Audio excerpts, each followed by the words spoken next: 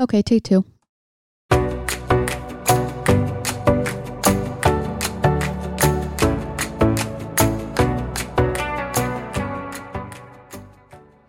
Hey everyone, welcome to today's episode of CBIA's BizCast. I'm Shannon King.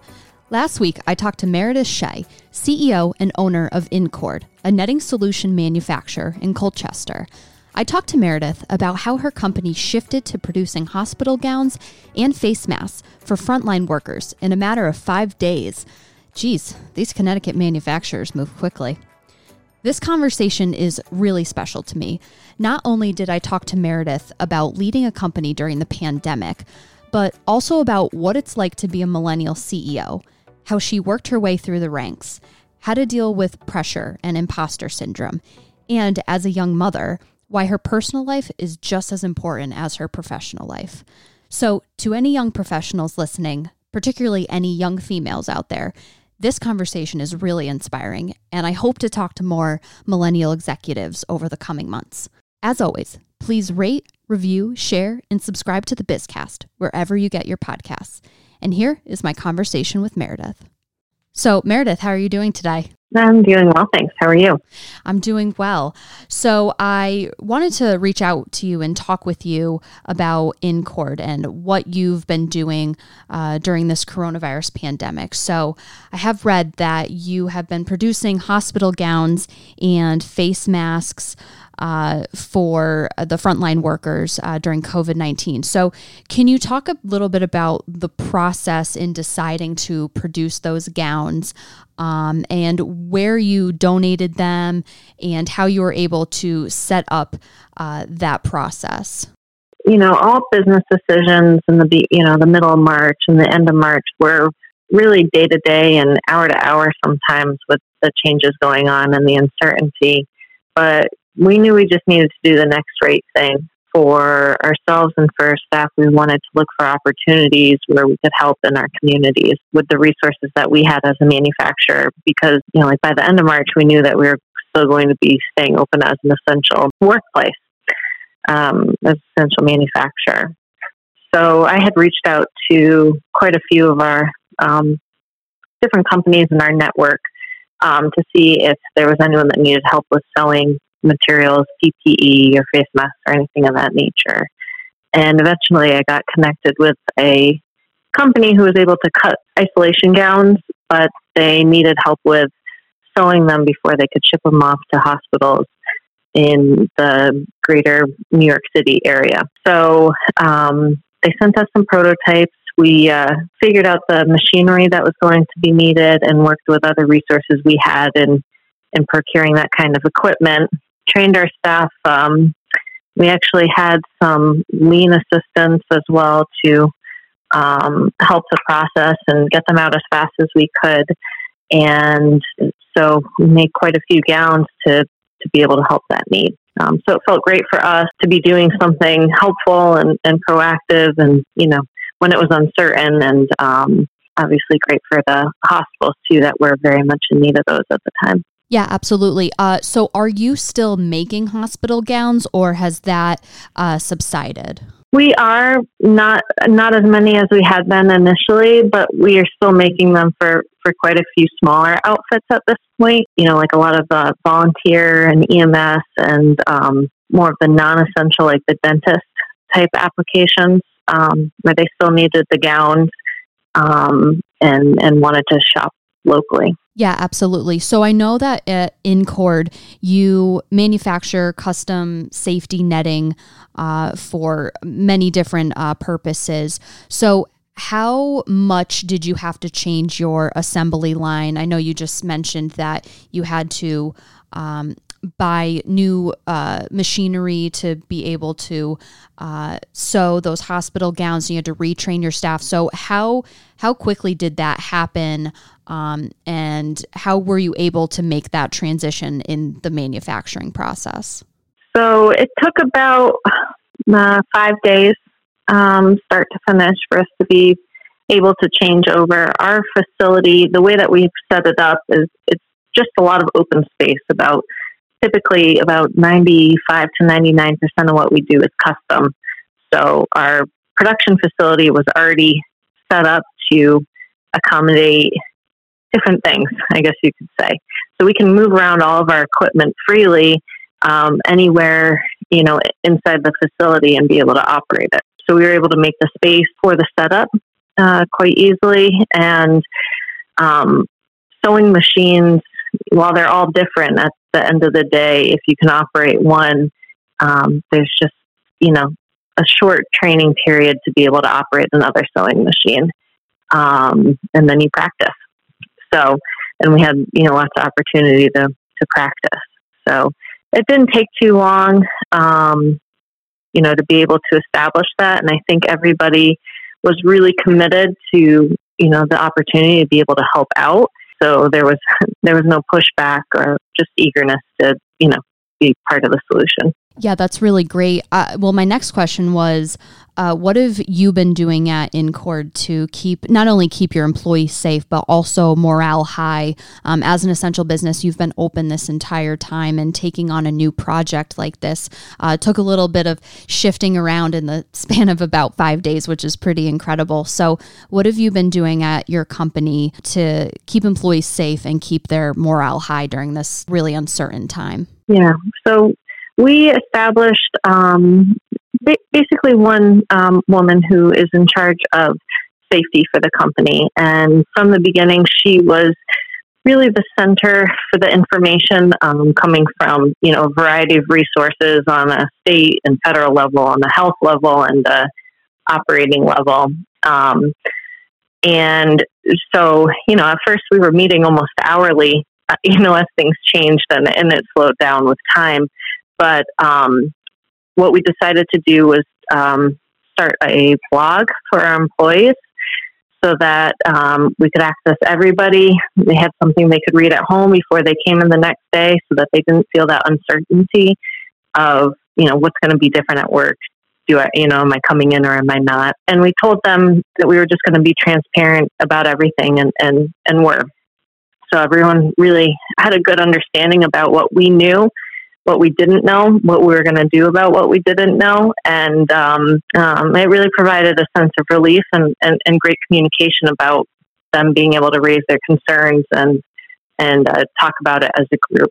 And we started email chains again. They're just funny. And we've learned a lot about each other. So that helps everyone really stay connected and feel like they were getting to know each other better, even though they weren't necessarily interacting in an office setting. Yeah, that's really awesome. That employee to employee connection has been really critical. I know even for us at CBIA working remotely, that's been a really big component of what we've been able to accomplish over the past 11 weeks now.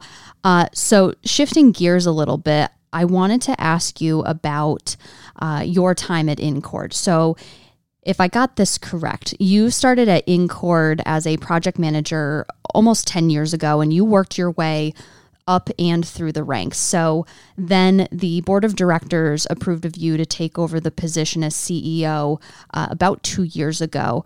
So to me, that doesn't sound like a typical millennial career. Usually millennials get the rap of job hopping and, doing a bunch of different things and not really staying committed in one place. So how did you do that, first of all? So I went to school for business and Spanish and French. And when I graduated, like every other millennial, it was kind of bleak. And it's a family-owned company. My father started it 25 years ago. And he said, we have some job openings. Apply for one. You'll have to go through the hiring managers. I'm not going to just, hire you on if it's not needed. Then when things settle down, if you want to move to New York City and get a job or something, so be it. So I applied for the project manager position, and I just fell in love with manufacturing. I love all the details, and I really loved what I was doing. We have a lot of individuals at the company that spoke Spanish as a second language, so I really started to see a need to be able to communicate as a group and, use my language skills to, improve our production by just explaining things in a way that made sense to individuals who weren't getting it in written English. And so, I just stayed, and it was tough at times. All jobs are. But I just figured if I worked really hard, that it would be recognized. And if I did things that improved the company would, recognize that. And, I was really blessed to work for a company that did recognize my efforts. And I just loved what I was doing. I still do. When my father passed away in March, my sister and I actually became the owners of the business as well. So we were lucky to have the opportunity to be running the facility, for these years prior. So the transition was hard for us, but smooth for the company to have new ownership, at the same time that we're going through a health crisis in the country. Who were some of the most influential people or experiences that you had throughout your 20s that have made you the type of executive you are today?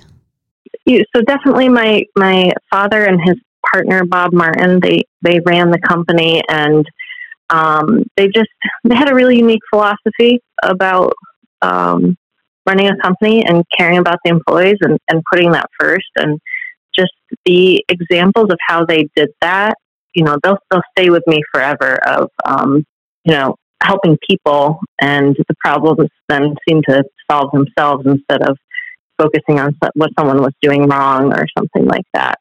And, I had read a book early on in my 20s called The Compound Effect. And it really just had great advice about, finding mentors and just being present in the places that you wanted to be. So it was difficult, but I made the uncomfortable leap to networking and attending seminars and attending trainings and trying to attend business events with individuals of the caliber that I wanted to become. And I was able to find quite a few mentors that way that really, helped me with either very specific technical things of running the operations of a company, or, the more softer side of, what it means to lead with grace or with integrity and how to do that. Are most of your mentors, or were most of your mentors men or women, or was there a mix of both? There was absolutely a mix of both. I think, I did specifically try to seek out women in manufacturing because, there are differences. But certainly there was just as many men who, taught me qualities of leadership or technical skills as there were women. And almost all of the mentors were in similar positions to what my career path was. But some of them weren't. We had set up a board of advisors that, included people from all other industries. And so that really opened up my eyes to what else was out there and different attitudes and perspectives of how to run a business. Yeah, certainly. So not only did you become CEO at the young age of 30, but I also was reading that you were also 6 months pregnant with your second child when you formally took on your role. So, it's kind of a personal question, but what challenges have you had to overcome, or have you had any challenges to overcome as a young female executive, and obviously one that is started her family in the middle of all of that? And what's different about your leadership style that's served you well? So I never wanted my career to hold back my personal life or vice versa, just because I didn't want to regret not having done something in either, in either side. And so early on, my husband, and I, made a commitment to support each other. And so we had really talked about it, when I was pregnant and what that was going to entail with my daughter. And so I ultimately came back to the company and said, I'd rather wait a couple years. And the senior managers said, no, it's fine. this is an opportunity while you're on maternity leave for us to grow and strengthen ourselves. And, when you come back, when you return, it'll be fine. And it was. It's definitely a challenge. I think my kids, I hope they'll be proud of me. And for my life, it just meant more to get to do everything I wanted to do. And you always figure out ways to make it work. It's definitely a lot, though.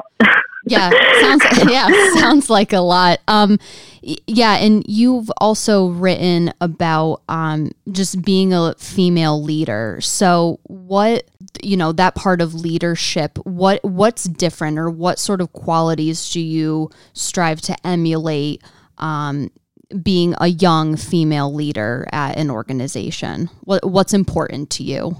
I think it's important to me that that's not an advantage or a disadvantage that I have over any other leader of a company. Everybody is unique, and everybody has a unique genius, whether you're male, female, old, young, what have you. So I try to look at the people that I work with in that sense, and, hope that they look at me in that sense, that, my age isn't a deterrent to how well I'm running the company, or my gender. I just really try to have the numbers talk. So for my own confidence, I really set out to find benchmarks of, where other manufacturers were and, other industries were, and compare our numbers to theirs, and having that confidence that, we're just as good a company and I'm just as good a leader as the next one. That made the difference for me. And I think that message is translated to at least to most of our company, and hopefully others, that it doesn't matter where you came from. It matters what you're doing, right here, right now. Yeah, absolutely. So I have one more question, and I may take this out because it's kind of a personal question, but I just want to ask it while I have you on the phone. Did you ever feel like when you were moving up through the ranks at the company that you felt the pressure to be that young wonderkin, and it's, everyone was looking to you to do the next big thing? Did you ever feel that pressure? Do you still feel that pressure, being young and being incredibly highly productive in that industry?